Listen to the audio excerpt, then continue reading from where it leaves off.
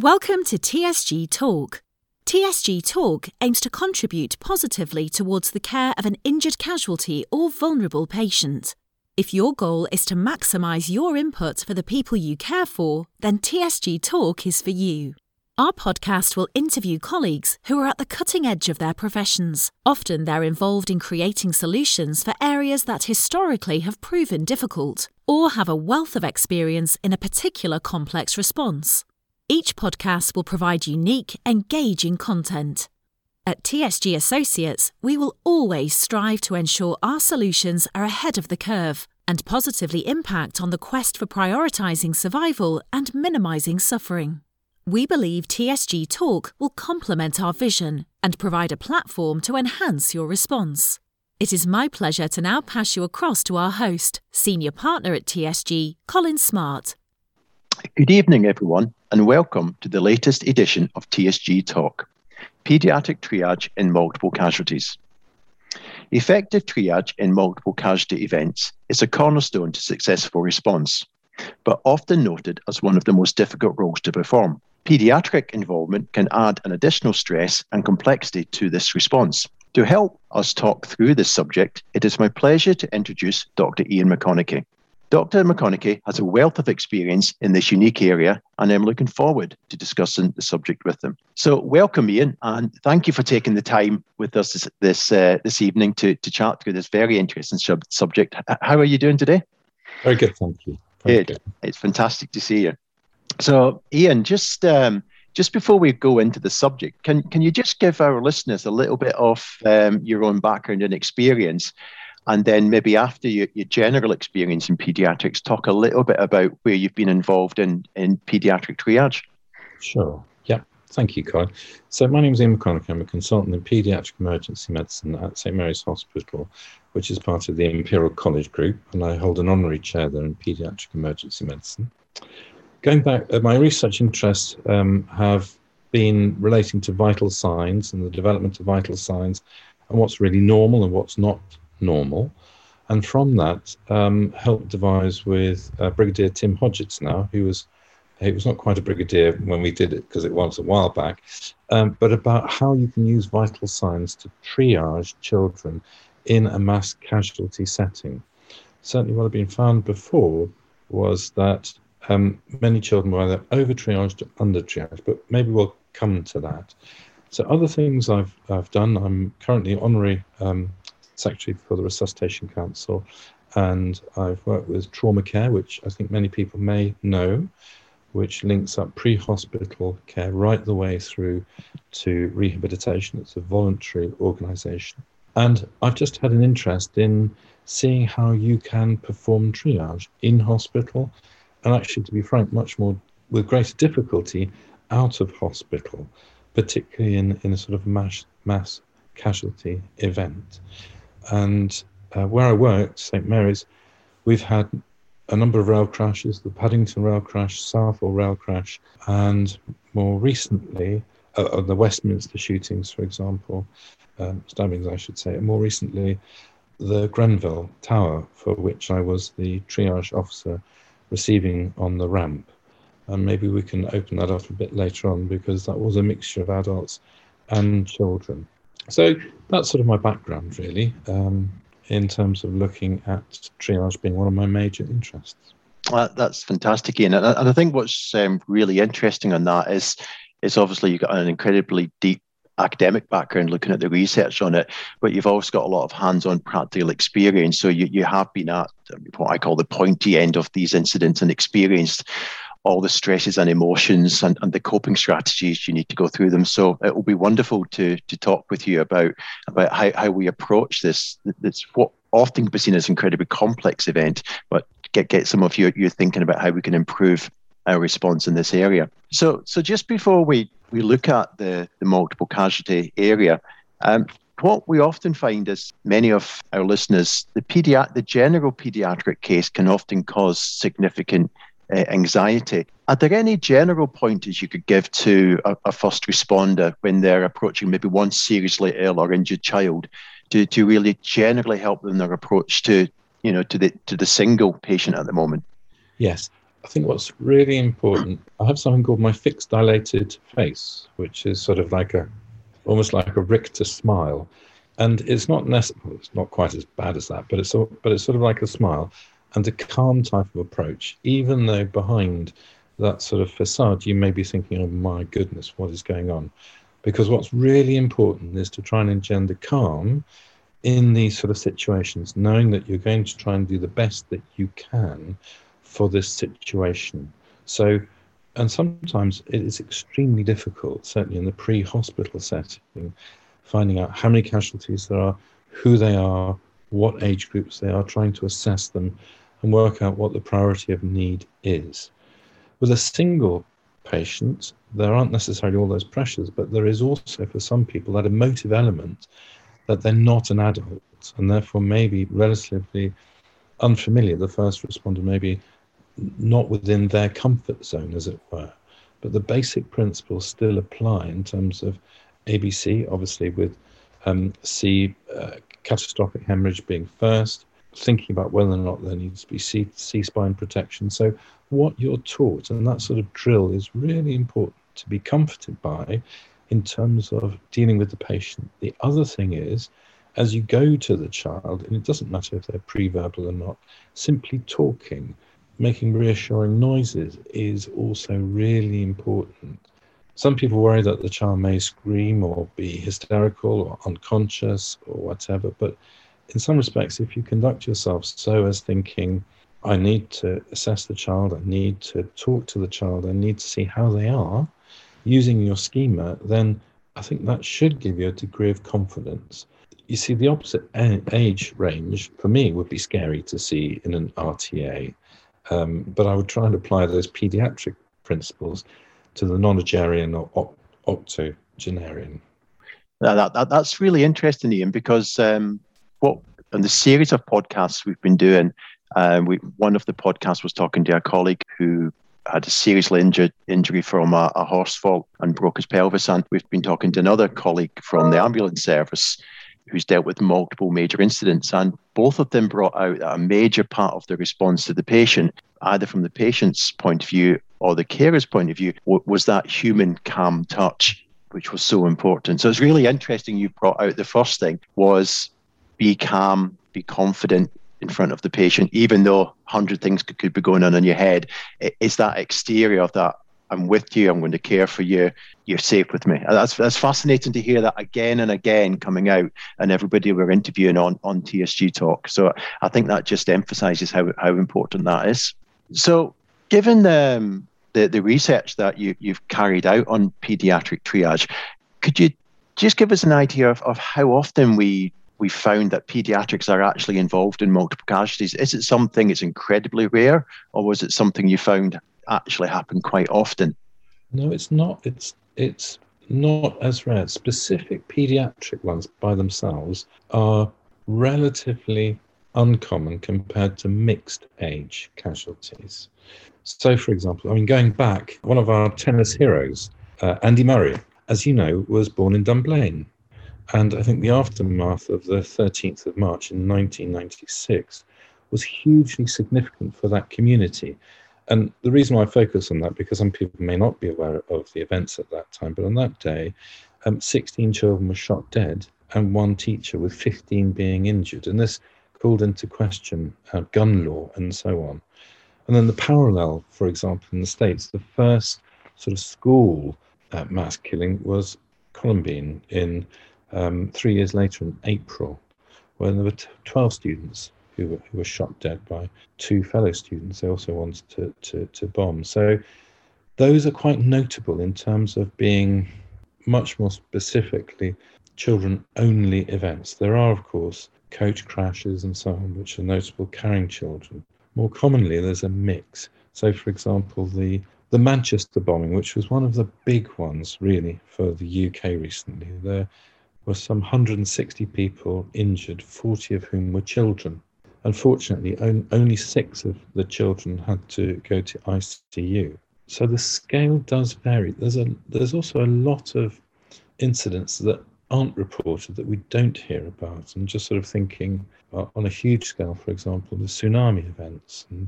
And and also within the military setting. So sort of thinking about, for example, the use of illegal gases upon populations, as we saw in Syria, which did kill adults and children, but the absolute numbers there aren't quite sure. But on the whole, they tend to be mixed, involving people of different ages. And I think that's part of the challenge in some respects, paradoxically, is trying to sort out who's got the greatest need within that very diverse age grouping. In some respects, if you have teenagers of a similar age, then you can have a better idea about the extent of their injuries and how to prioritize them compared to a whole range of different ages, as there may be comorbidity in older people, which is significant, compared to young children who may otherwise be well.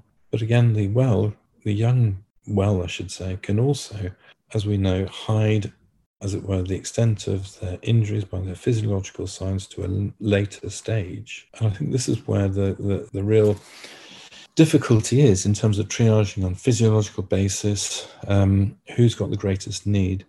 And as we all know, this isn't a static thing, it's a dynamic thing.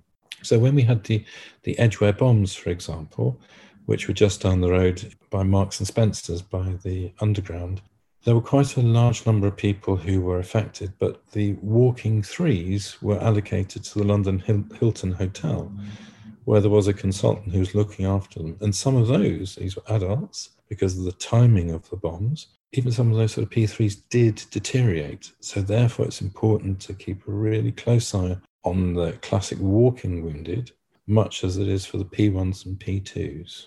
So that's really interesting, Ian. I think what I'm getting from your reply is that children, there's a high chance of finding children in a multiple casualty incidents. Sometimes they're on their own, but often you've got this mix of adults and children put together. So the probability of some point in your career is probably quite high. And I think the other thing I picked up from what you were saying there as well, if you take it away from our domestic UK setting, if you go to worldwide disasters, especially war zones, natural disasters, then you're going to get the whole mix of the population involved. And obviously a significant part of that population is going to be pediatric. So I think, if we're looking at multiple casualties, having a solution to triage is going to be hugely important, or having an approach that we're comfortable with is something we have to get into our plans. So that's fascinating. The other thing I picked up was the compensation of children, because obviously we know they compensate quite well and crash quite quickly as well. So I think that's something that's probably worth building into any strategy when you prioritize kids, is to have some sort of observation on these children in case they are maybe shows P3 first and then decompensate quite quickly. So I think that's quite a specific dynamic to kids we probably have to think about building in. I agree. It's interesting again, because one of the recommendations that the Manchester bombing, which I think really was handled well on the whole, there are some criticisms, but one of the key elements that came up, and this would be interesting for people to think about, is about managing injured children and the parents together on the same ward, which again could be quite difficult in terms of how we set about our response to services. And they also found that patient identification is difficult, and they thought paediatric casualties were the most difficult at the time when there was separation of children from their parents or adults accompanying them. So these are really quite practical but difficult problems for us to think about in the sort of the heat of the moment. There's a nice, and just signposting people, there's a very nice piece of work. This was from Surge Testing in New York. The paper itself is called Lessons Learned from Pediatric Disaster Plan, Communication Surge and Secondary Transport Exercise. And this was 28 hospitals and city agencies. So there is information out there to think about how to get your plan together, always knowing that whatever plan you do put together, you're always going to have to adapt. You're always going to have to flex. No plan can ever cover all contingencies. And that's why the communication is really, really important. So, for example, in Grenville, there was good communication from the front scene to the hospital, and that sort of helped with coping of the sudden influx of workload. One of the things that was interesting was that it took a long time for that event to stand down. So I started at 3 a.m. and didn't finish until almost 12 hours later, because not so much of injured patients, but because firefighters were still there, and so it couldn't be stood down. And interesting, at the same time, of course, other patients would come, other patients with chest pain, other patients with neck injuries, which was not related to Grenville, but it was functioning also as a department. There was diversion going on, but of course the patients didn't know, and they still came to the same hospital for their ailments. There's something there about how you deal with those, and those who came, for example, in cars were triaged according to the major incident plan, because we hadn't stood down. And that for me was quite a lesson as to those patients who are not part of the major incident, but who might be completely independent. You may have to adapt your triage for those separately as for business as usual. And that's difficult when you're being pulled, I should say, to the limit by the number of patients coming from the incident. The other thing is to say there were quite a number of people who developed wheeze, who lived within the proximity of Grenville, who had asthma, but they weren't directly involved in the fire, but obviously the toxic fumes and so on did cause them to have a wheezy episode. So there's the direct, the indirect, and then, as it were, the routine business end of managing patients who are coming to the ED. Fascinating stuff. One of the areas I picked up on in one of your replies was trying to keep the adult with the child. Yeah. And I'm just going back to a bit of reading I did around the subject probably a few years back, but it was a particular paper I was reading that was saying is basically if the child has separation from the primary carer, then there's a higher risk of longer term psychological problems, because obviously a lot of the child security is linked to the closest adult to them. So given that medically they may have to go to different streams of definitive care, yes, is it something we should look at with children, that they always have some sort of accompanying adult with them that can at least give them that psychological support? Do you think that's a unique thing we have to do with the children? Well, I would say probably it's for any age group person, frankly, because certainly when I'm unwell, I regress to quite a youthful age. Again, it depends what you mean by psychological distress. So, for example, children under the age of 5, it has been said, are less likely to suffer from PTSD. But that's that definition of PTSD. It may not necessarily mean that they don't have separation anxiety or other problems. So I really think this would be a good topic to approach a clinical psychologist, for example, like David Alexander, or someone who's I know David within those sort of areas, to talk about exactly this, the psychological disruption that there is for the individual and for the family. And then, as you say, at the same time, also for members of staff who've been involved in this, because it can be quite harrowing. And again, David can give you good guidance as to different ways of psychological support, not endless debriefing that can be invasive or intrusive, but that is adaptive and fitted to those people's needs. Some people, as David said, simply need to go down the pub and have a pint with their mate, and that's it. And other people need different type of counselling, different type of support.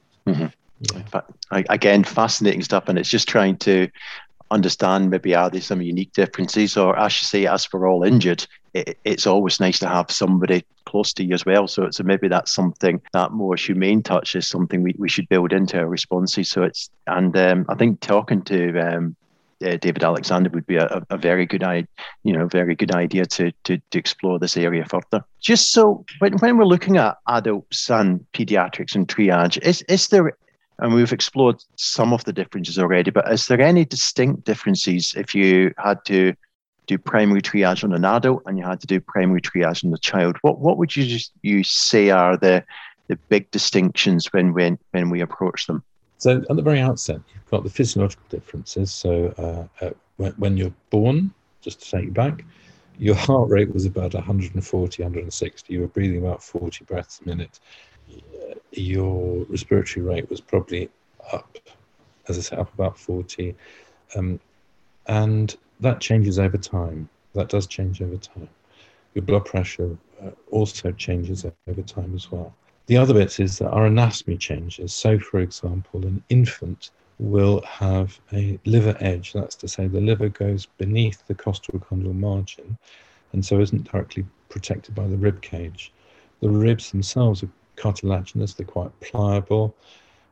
If any of them are fractured, it means there's been a lot of energy transmitted through, because all the time we're thinking about how energy can cause injury within the body. There are lots of other differences.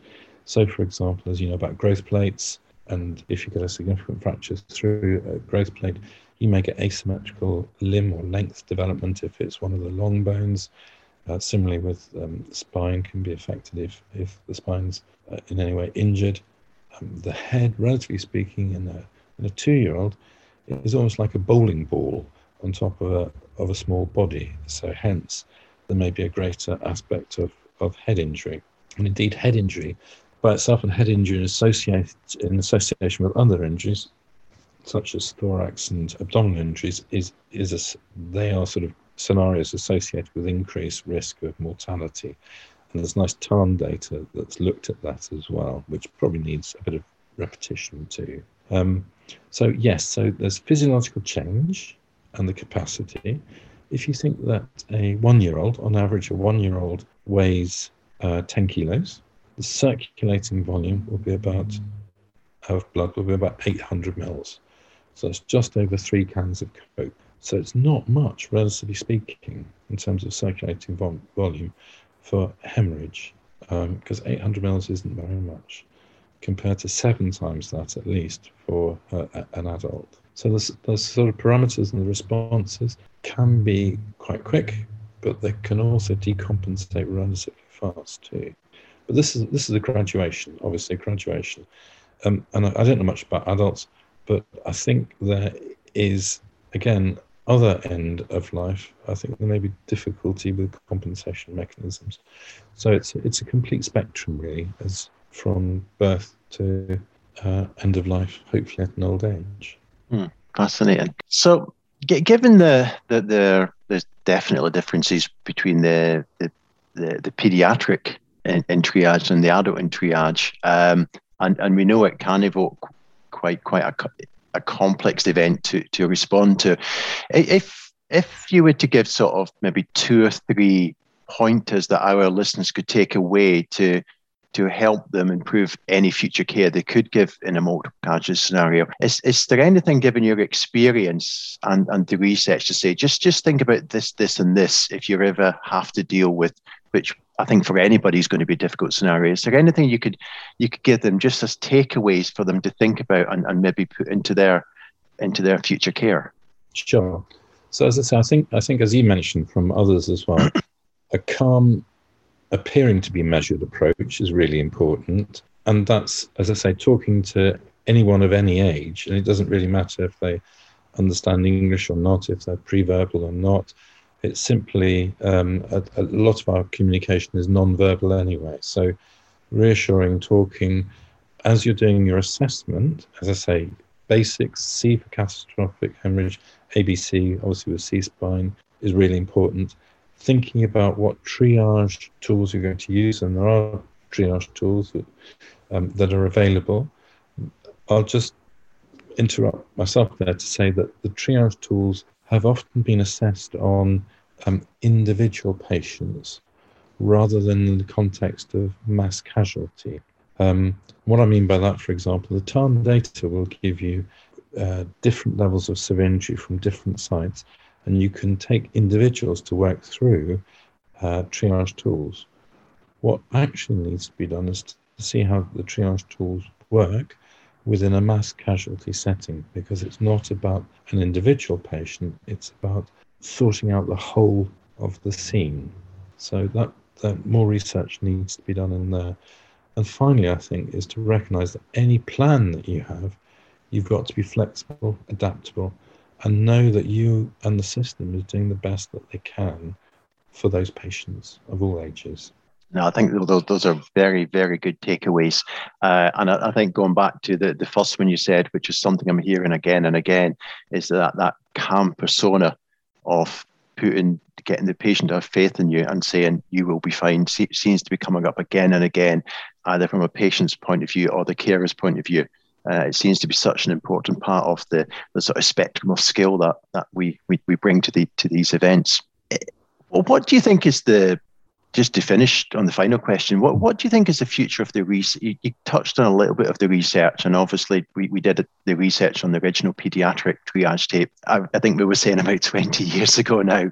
I mean, what do you think is the future of research and developing new tools for this? Have you got any thoughts on where we now take this? Yes, I think some of the work that we did before looked at physiology, looked at a relative anatomy, as I say, the changes over time. Hence the pediatric tape that we did looked at 4 different categories. So physiology, anatomy, and then I think a lot more about, if you have it, the mechanisms of injury. And often they're combined, as you know, with bomb blasts, for example. You'll have the impact of the bomb, but then you may also have secondary debris, for example, causing injury and so on. And that's a very different scenario from a shooting. So in some respects, I think we've got to think even more about how the energy, however that energy is given to that patient, transforms into injury. That sounds very simple. I don't know that it is. Mm-hmm. There's certainly new papers that are coming out using VR, for example, and testing out how clinicians against residents, this is American, against non-clinicians work. And in some respects, there's a degree of sort of sophistication that's needed to work, certainly in the pre-hospital environment. What do I mean by that? The objectives of triage is to do the best for the most. And sometimes I think that's quite a hard concept for example, hospital doctors who are very used to doing the utmost for individual patients. So I think there's got to be also some work looking at how best psychologically to deal with these sort of situations, how you can, as I say, have simulation, although it's not perfect, but to see about how people's responses are. And by that means then potentially help those individuals actually conduct duties in the field. I think one of the great things about pre-hospital medicine, it's completely recognised now to be a specialty rather than 30 years ago when I was just thinking about the Clapham rail disaster, when St George's poured its entire contents virtually down the train embankment with people flapping around in white coats. I think we've come a long way from there, but I think we can be even more sophisticated. No, I think that's a fantastic answer, and I think what I'm picking up here, there is a lot of good work we've done. We've got definitely some tools and some pointers on how to approach this in a very competent way at the moment. But it is a subject I think there's still work to be done on, and there's a lot of refining to be done as well, which I'm sure we will talk about at some point soon as well, and I very much look forward to that.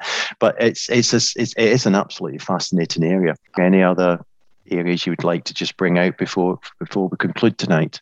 I certainly think for ED training, it would be extremely useful to have, for people generally speaking, to have a much better understanding about the pre-hospital environment.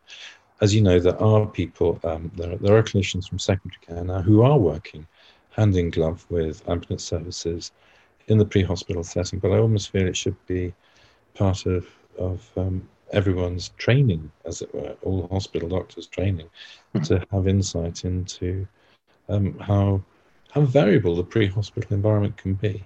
Mm-hmm. Yeah, and I suppose that just drives the appreciation of the stresses and strains and limitations that we're often faced in the pre-hospital, and what we can actually deliver to the hospital environment. I think that would make a lot of sense. No, that's fantastic, Ian. Again, it's been absolutely wonderful to talk to you about this very specific subject, and not just get your academic slant on it, but obviously talk about your real life experience on it as well. So thank you so much for your time tonight this evening.